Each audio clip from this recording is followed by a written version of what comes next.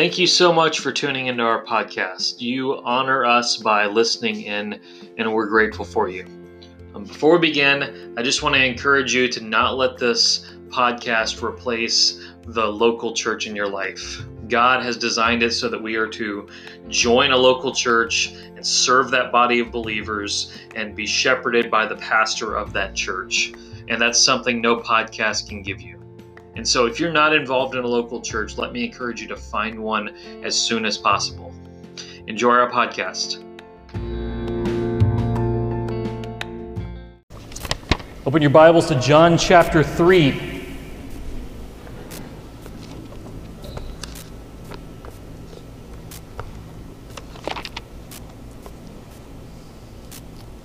John 3 will be in the last part of the chapter this morning, so we'll start in verse 22.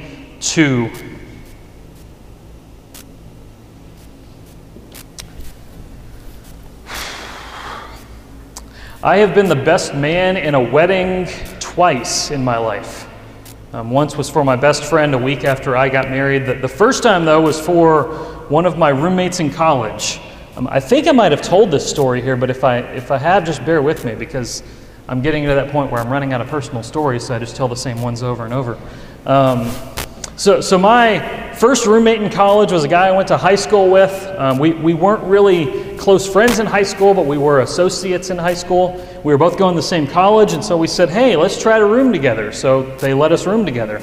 And we roomed together in the same room the first 2 years of college, and then he moved off campus, and I continued living on campus, so we basically, like, that ended there. Our friendship didn't really continue beyond that. He started coming to the church that I went to, though, in college, and is still there today, from what I understand. And so a year or two after I graduated, after I was in seminary, he contacted me and he said, hey, I'm getting married. Will you be my best man? So I said, sure, that'd be fun. So I organized the bachelor party. It was a camping trip to the same place that us and some friends had gone camping before. I did all the stuff that a best man is supposed to do. I prepared my toast for the reception, and then the wedding day came. And so all the stuff happens that day. I serve him in every way he needs that day. I take the gift that he has for his bride to her, and I bring her gift back to him. Then comes the wedding. I'm not spontaneous at all, if you know me. I'm very by the books, planned out, like if anything goes wrong in that plan, it just messes my brain up.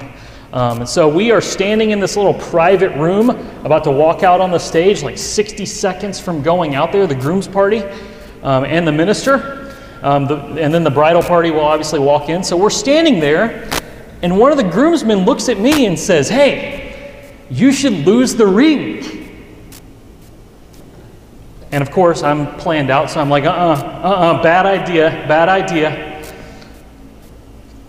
All the other groomsmen then say, yeah, you should do it, that'd be so funny. So I look at the groom, and the groom is for this idea. And so I'm like, okay, we got 30 seconds to figure this out, so let's do it. So the plan is we walk into the sanctuary, and the way the sanctuary is set up, the baptistry's on the right, not in the middle. So we walk out, and we walk past the baptistry, and I'm supposed to just set the ring on the little counter there at the baptistry. There's glass, so it's not going to fall in, don't worry. And so that's what we do. Walk in, and walk over and stand in line. Well, the wedding commences, and I'm sitting there the whole time like, oh my goodness, this is going to be bad. It's going to be bad. And it comes time in the wedding, the minister says, may I have the ring? And so it's supposed to be in my shirt pocket. So I reach in,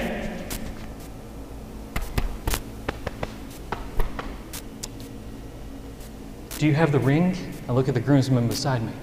And they go down the whole line doing that little thing. And the bridal party is freaking out. Like, what is going on? Right? You had one job. And the guy at the end is like, oh, hey, here it is. And walks it up to us. So when I did that prank, when we were in the little back room, I looked at the groom for his approval. Why? Because I'm the best man. I'm the groom's servant. That's my job. And so if he's not for this, I'm not doing this. But if he is, then okay, let's do it. It's your wedding day. As the best man, it was my job to take care of the groom both before the wedding day and on the wedding day. It was my job to make sure the groom had all he needed and that he didn't have to worry about anything on his wedding day. And John the Baptist is going to use similar language here for his connection to Jesus. So let's read it. John 3, starting in verse 22.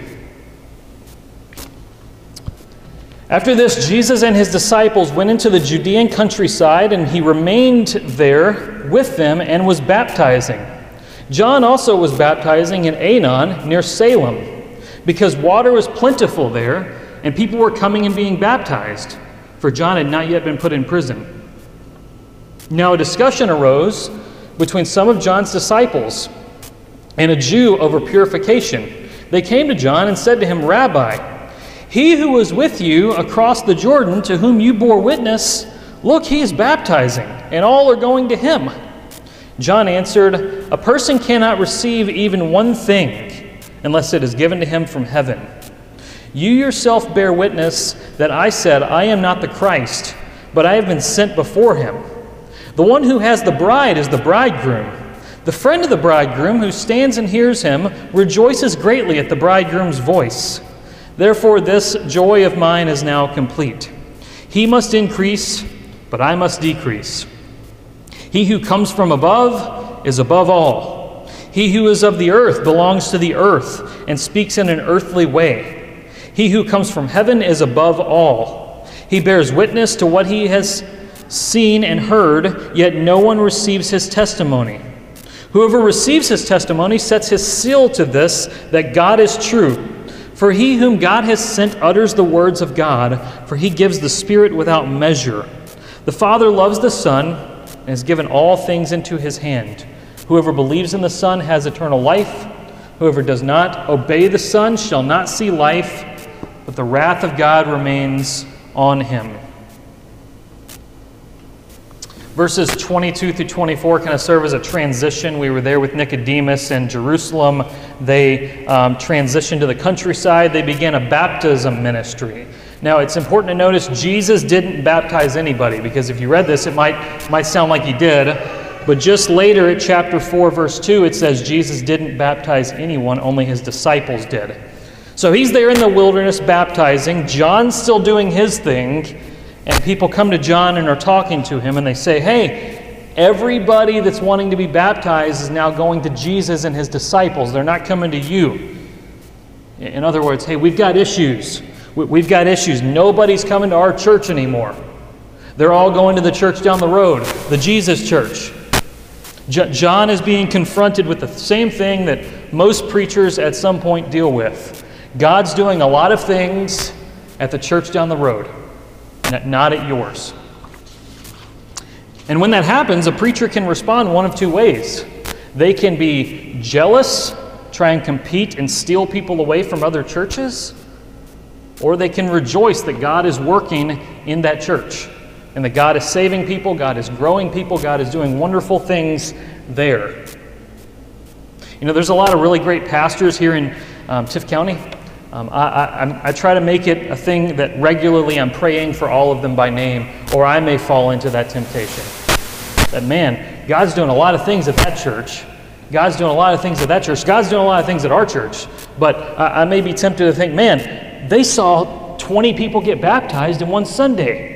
And I might get jealous of that. And it would be sinful of me to try to steal away people from Brookfield or Crossview or Northside or wherever. Pastors must be committed to shepherding the flock God gave them, whether that's a church of 50 people or a church of 1,000. And that's the thing, is that pastors who shepherd big churches, you could fit all of them on an airplane in the United States. Pastors who shepherd small churches, you could fit them in a baseball stadium. Like, that's how many there are. And pastors must be faithful with the church they have. The issue of comparison, though, is not just a pastor thing. It's not just a church thing. You will deal with comparison in every sphere of your life. So maybe you're a student, and you think, man, my classmate got that scholarship that I wanted. That my classmate got on the team and I didn't. Why is that? Maybe you have it happen in family. I wish I had the money to go on vacation like that family.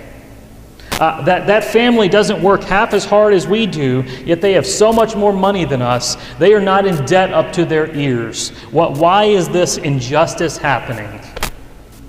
Maybe it's at work. My coworker got a raise and I didn't. My coworker got the promotion I wanted. Why is this injustice happening? In our day and age, if you have social media, this will happen in ways you can't even imagine. Because on social media, everyone shares their best moments of their life. Well, they used to. Now it's just mostly political rants and fake news. But they used to share all the best moments of their life. They'd share smiling pictures. They'd share vacation photos. They'd share all kinds of things that their kids were doing. It was that thing. It was the ESPN highlight reel of everybody's life. And nobody shared pictures when they were eating TV dinners for dinner. They shared the filet mignon, but not the TV dinners. Nobody shared selfies of themselves crying themselves to sleep at night. Like they didn't do that. And so when you spend hours a day on social media, as most Americans do, and all you see is the highlight reel of people's life, what happens? Well, you start to look at your own life and you think, man, my life is not just perfect all the time. My life is not just smiles and vacations all the time. What's wrong? You start to struggle with jealousy and comparison. So how do you respond to comparison when that sort of thing happens in you? Well, how does John respond to it? What's he say? He says in verse 29, I'm the friend of the bridegroom. I'm his friend. Jesus is the bridegroom. I'm the friend. When they come and talk to John, that's what he says. He says, look, a person can't receive anything unless it's given to him from heaven. Nothing that a person has is theirs unless it's given to them from heaven, verse 27. John is content. He's content with the ministry that he has been given. He's content with people leaving him to go to Jesus because that's the purpose of his life. The secret to comparison, to comparing yourself to other people and wishing you had what other people have, is contentment, being content. It's understanding that everything you have has been given to you by God, and everything you don't have has been withheld by God for His good purposes. Your coworker got that raise instead of you by God's good purpose. Your classmate got that scholarship instead of you by God's good purpose. That family has more money than yours by God's good purpose. Maybe you think, well, that isn't right. I deserve those things. And no, you don't. You don't. You must understand the depth of your sin. You don't deserve anything because of your sin. You are a transgressor against God. All you really deserve is hell. Everything you have, everything you get is from heaven. It's by the gracious hand of God. Everything. But more than that, more than just being content, it's understanding your place in the story. It's understanding your place in the wedding. It's understanding that. Verse 28 and 29. Look, you heard me say I'm not the Christ, but I've been sent before him.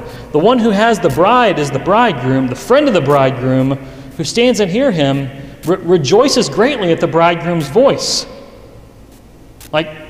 Remember a few weeks ago when we looked at chapter 1, John said, look, I'm not the Christ. I'm not him. I don't take glory in being him. There'd be no hope for me in that. I'd die in a few years and all of it would have been for nothing. But I'm the friend of the bridegroom. So imagine you're at a wedding and the groom's party's up on the stage. The bridesmaids have all come down. The door's open and here comes the bride in. She's walking in. She's stunning. She's beautiful. She's glowing. Everybody's watching her come down the aisle. The groom is in tears as he watches his bride come down the aisle. And then the best man's over here. And he steps around the groom, gets in front of the groom, and begins to make inappropriate gestures at the bride. What's going to happen for that dude? Well, if I'm the groom, I'm pushing him off the stage and saying, get out of here, and the next groomsman is taking his place. Like that's what's happening. So in another scenario, imagine John is dealing with comparison, that Jesus is getting all of his people, and so he goes over to where Jesus and his disciples are, and he says, hey, I baptize better than Jesus does. Why don't you come let me do it? Hey, I've been preaching longer than Jesus has. Why don't you come let me preach to you? That's essentially the same thing as a best man stepping in front of the groom and making inappropriate gestures at the bride. And John recognizes he's the best man. He's not the groom. He's the best man. And once the bride and the groom are together, the best man's job is essentially finished. He'll make a speech at the reception probably, but aside from that, he's done because the bride and the groom are together. The purpose of the wedding has happened. That's the point of this story. That's the point of history, that Jesus would come and save his people. That's the point of history. That's the point of our lives. So can I just be real clear to all of us? You're not the point of the wedding. Jesus is. Whatever you do in life, it's to make the wedding more beautiful. The world and history are not a movie with you as the main character. Like Jesus is the main character, you're simply a background extra making the movie look more beautiful. That's what's going on. So, lest we think this makes life not worth living, see what John says in verse 29. The bridegroom hears the voice of the bride, or the bridegroom's friend hears the bridegroom's voice, and he rejoices greatly. Therefore, this joy of mine is now complete. This joy of mine is complete. My joy is full that the bridegroom's getting to have his bride. That's my joy. Jesus is far more important than John will ever be. Why? Because Jesus is the point of history. He's the point of our lives. His joy is complete in people leaving him to go to Jesus, because Jesus is the point of the universe. Fullness of joy in our lives is found in making much of Jesus, not making much of ourselves. If your life is about making much of yourself, you will never be satisfied. You will always want more. Hear the words of Philippians chapter 4. Verse 10, I rejoice in the Lord greatly that now at length you have revived your concern for me. You were indeed concerned for me, but you had no opportunity. Not that I'm speaking of being in need, for I have learned in whatever situation I'm in to be content. I know how to be brought low and I know how to abound in any and every circumstance. I have learned the secret of facing plenty and hunger, abundance and need. I can do all things through Christ who strengthens me. We often read that as, I can do anything I set my mind to through Christ who strengthens me, but that's not what it's saying. It's saying I can be content in any circumstance through Christ because he's my satisfaction, not my circumstance. No matter what life sends your way, he's enough. He's enough in the greatest moments of joy, and he's enough in the deepest tragedies of life. So John, in response to this, says in verse 30, really famous verse, he must increase, Jesus must increase, but I must decrease. He must increase. Jesus must be seen as greater and greater and greater. We must be seen as less and less and less. And that's actually good for us. Despite what we're told, we're not that awesome. The more and more we try to be awesome, the less and less awesome we will be. The point of your life is to get yourself out of the way and allow Jesus to be made great in the eyes of the people around you. Is that what you want from your life?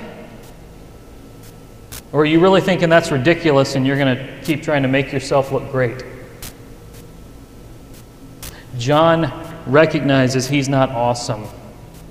Now, he could have taken great pride in himself. If anyone has the right to take pride in himself, it's John, because Jesus later is going to say that John the Baptist is the greatest man ever born of a woman. Like the greatest person ever born. It's not Noah, it's not Moses, it's not David or Adam wasn't born of a woman, but it's not any of those people. It's John the Baptist. He's the greatest guy ever born. He could have held that over everybody's head, but he didn't. He didn't. He decreased. He stepped into the background and let Jesus shine. It's interesting. In the Gospel of John, John the Baptist vanishes after that statement. It's like he says, he must increase and I must decrease. And then he pulls the curtain over his story. And he's gone. John is referenced later in John. John the Baptist is mentioned by people, but himself, he's never in the story again.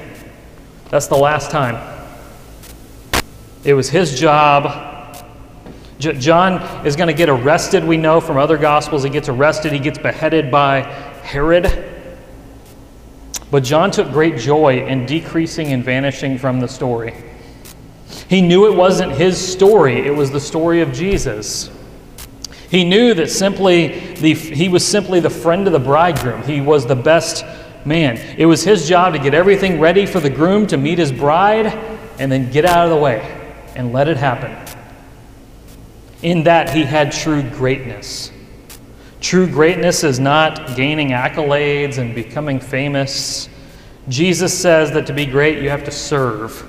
You have to become the lowest of the lows. And that's what John did, because he realized that the one he's serving is far greater than himself. He realizes that Jesus is that God from Isaiah 42 whose glory he will give to no one else because nobody else deserves it. So who is the groom? John sums it up in verses 31 through 36. We don't know if this is a section continuing what John the Baptist said, or if John the writer took a moment to just explain who Jesus was. I tend to think the second one probably, but it's a packed statement, and you don't really know what all he's saying until you actually sit down and look at it. He who comes from above is above all. He who is of the earth belongs to the earth and speaks in an earthly way. He who comes from heaven is above all. He bears witness to what he has seen and heard, yet no one receives his testimony. Whoever receives his testimony sets his seal to this, that God is true. For he whom God has sent utters the words of God, for he gives the Spirit without measure. The Father loves the Son and has given all things into his hand. Whoever believes in the Son has eternal life. Whoever does not obey the Son shall not see life, but the wrath of God remains on him. So I think John is saying three things about Jesus here. First, Jesus is greater because of his heavenly origin. He's greater because he came from heaven. That's verse 31. He came from above. Those on earth come from the earth. Jesus is worthy of all glory because he's from heaven. He's always existed. He's been there at every moment of history. John the Baptist and you and me, we're all from the earth. We are made of dust, just dust. From dust we came, and to dust we shall return. And how incredible of a God he is that he would take dust particles and make us people from them. He would take dust and make every single face here. How incredible of a God is that dust that we stomp under our feet and we just kick aside and we sweep up, he takes it and makes people out of it. That's who Jesus is. That's the God we worship. He's far greater than us because, frankly, we never would have thought to give life to dust. Second, he's greater because of his heavenly testimony, because of what he says. Verses 32 through 34. He bears witness of what he's seen and heard. He gives testimony to what God has said and to the truth of God. Jesus came bearing witness to what he had seen and heard. That's the kind of relationship between the Father and the Son, where Jesus is shown all things by the Father, and then he tells them to us. Not that he didn't know all those things, but it's just how that worked. The Father shows the Son, and the Son shows us. That's how the Bible works. You're going to see when we look at Revelation in a few weeks. Revelation 1, it's the revelation of Jesus Christ that God gave to him, that he gave to the angel, that the angel gave to John. It's that process. Jesus is worthy because he actually has something to say. He has a testimony to give. Everyone on earth right now seems to think they have something to say.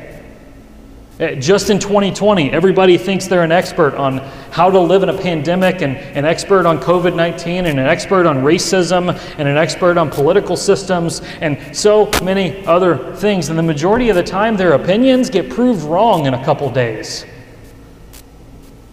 Most of us don't actually have anything worthy of saying. We should all learn more self-control and how to have a filter sometimes. Jesus is the only one that has anything worthwhile to say. That's why he's greater than us. That's why I preach the Bible and not my opinion, because he's the one who's got something to say, not me. So he's greater because he came from heaven. He's greater because he gives testimony from heaven. And he's greater, verses 35 and 36, because he has authority from heaven. He has authority.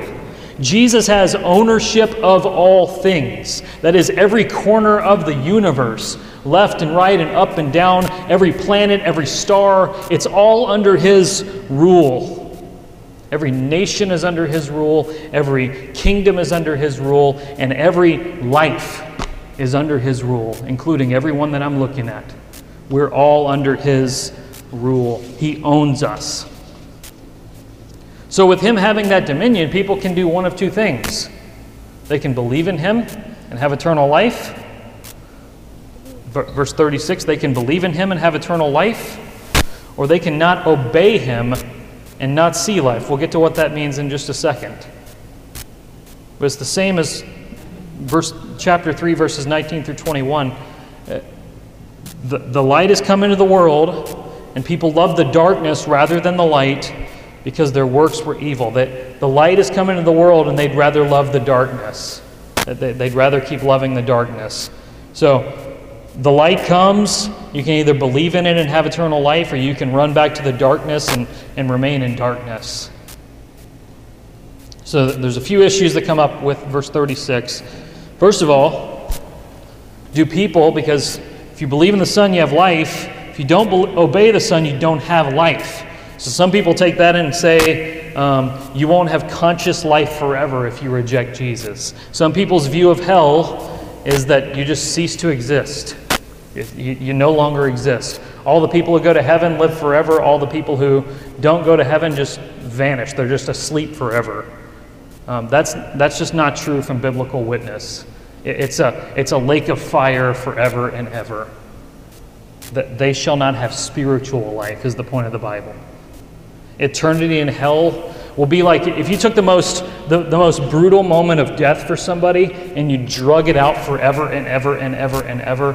That's what hell's like. It's like dying for all of eternity. Secondly, what does it mean? Why does it say you have to believe in him to be saved, but you have to not obey him to be lost? What does that mean? Well, John 6:40 later on is going to say the will of God is that you believe. Like the command God has given in the book of John is believe. So if you don't believe, what are you doing? You're disobeying. And then finally, God's wrath. The wrath of God remains on him who does not obey. People don't like the idea of the wrath of God, do they? Because in our culture, the worst thing you could do for someone is be mean toward their sin. That's the worst thing you could do for someone. But God's wrath is very much a biblical idea. Romans 1:18, the wrath of God is revealed from heaven against all ungodliness. God's wrath will be poured out on all those who don't believe because they are in their sin. They will not have the sins covered by faith in Jesus. They will suffer his wrath forever. That may be some of us. That may be some of the people we know. So do you believe in Jesus as the substitute for your sins? Not just as a historical guy who lived, but as the substitute for your sins. understand He's the owner of the universe. He's the owner of your destiny. You will either submit to Him and live in joy with Him, or you can reject Him because you love darkness more than you love light and have no chance at life, but experience death forever. Which one do you want?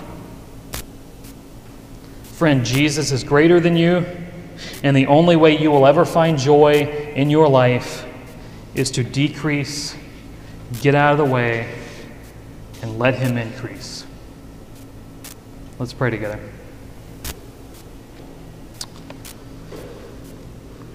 Father, Jesus must increase and we must decrease. And we pray that that would be our week, that we would get out of the way and let Jesus shine glorious.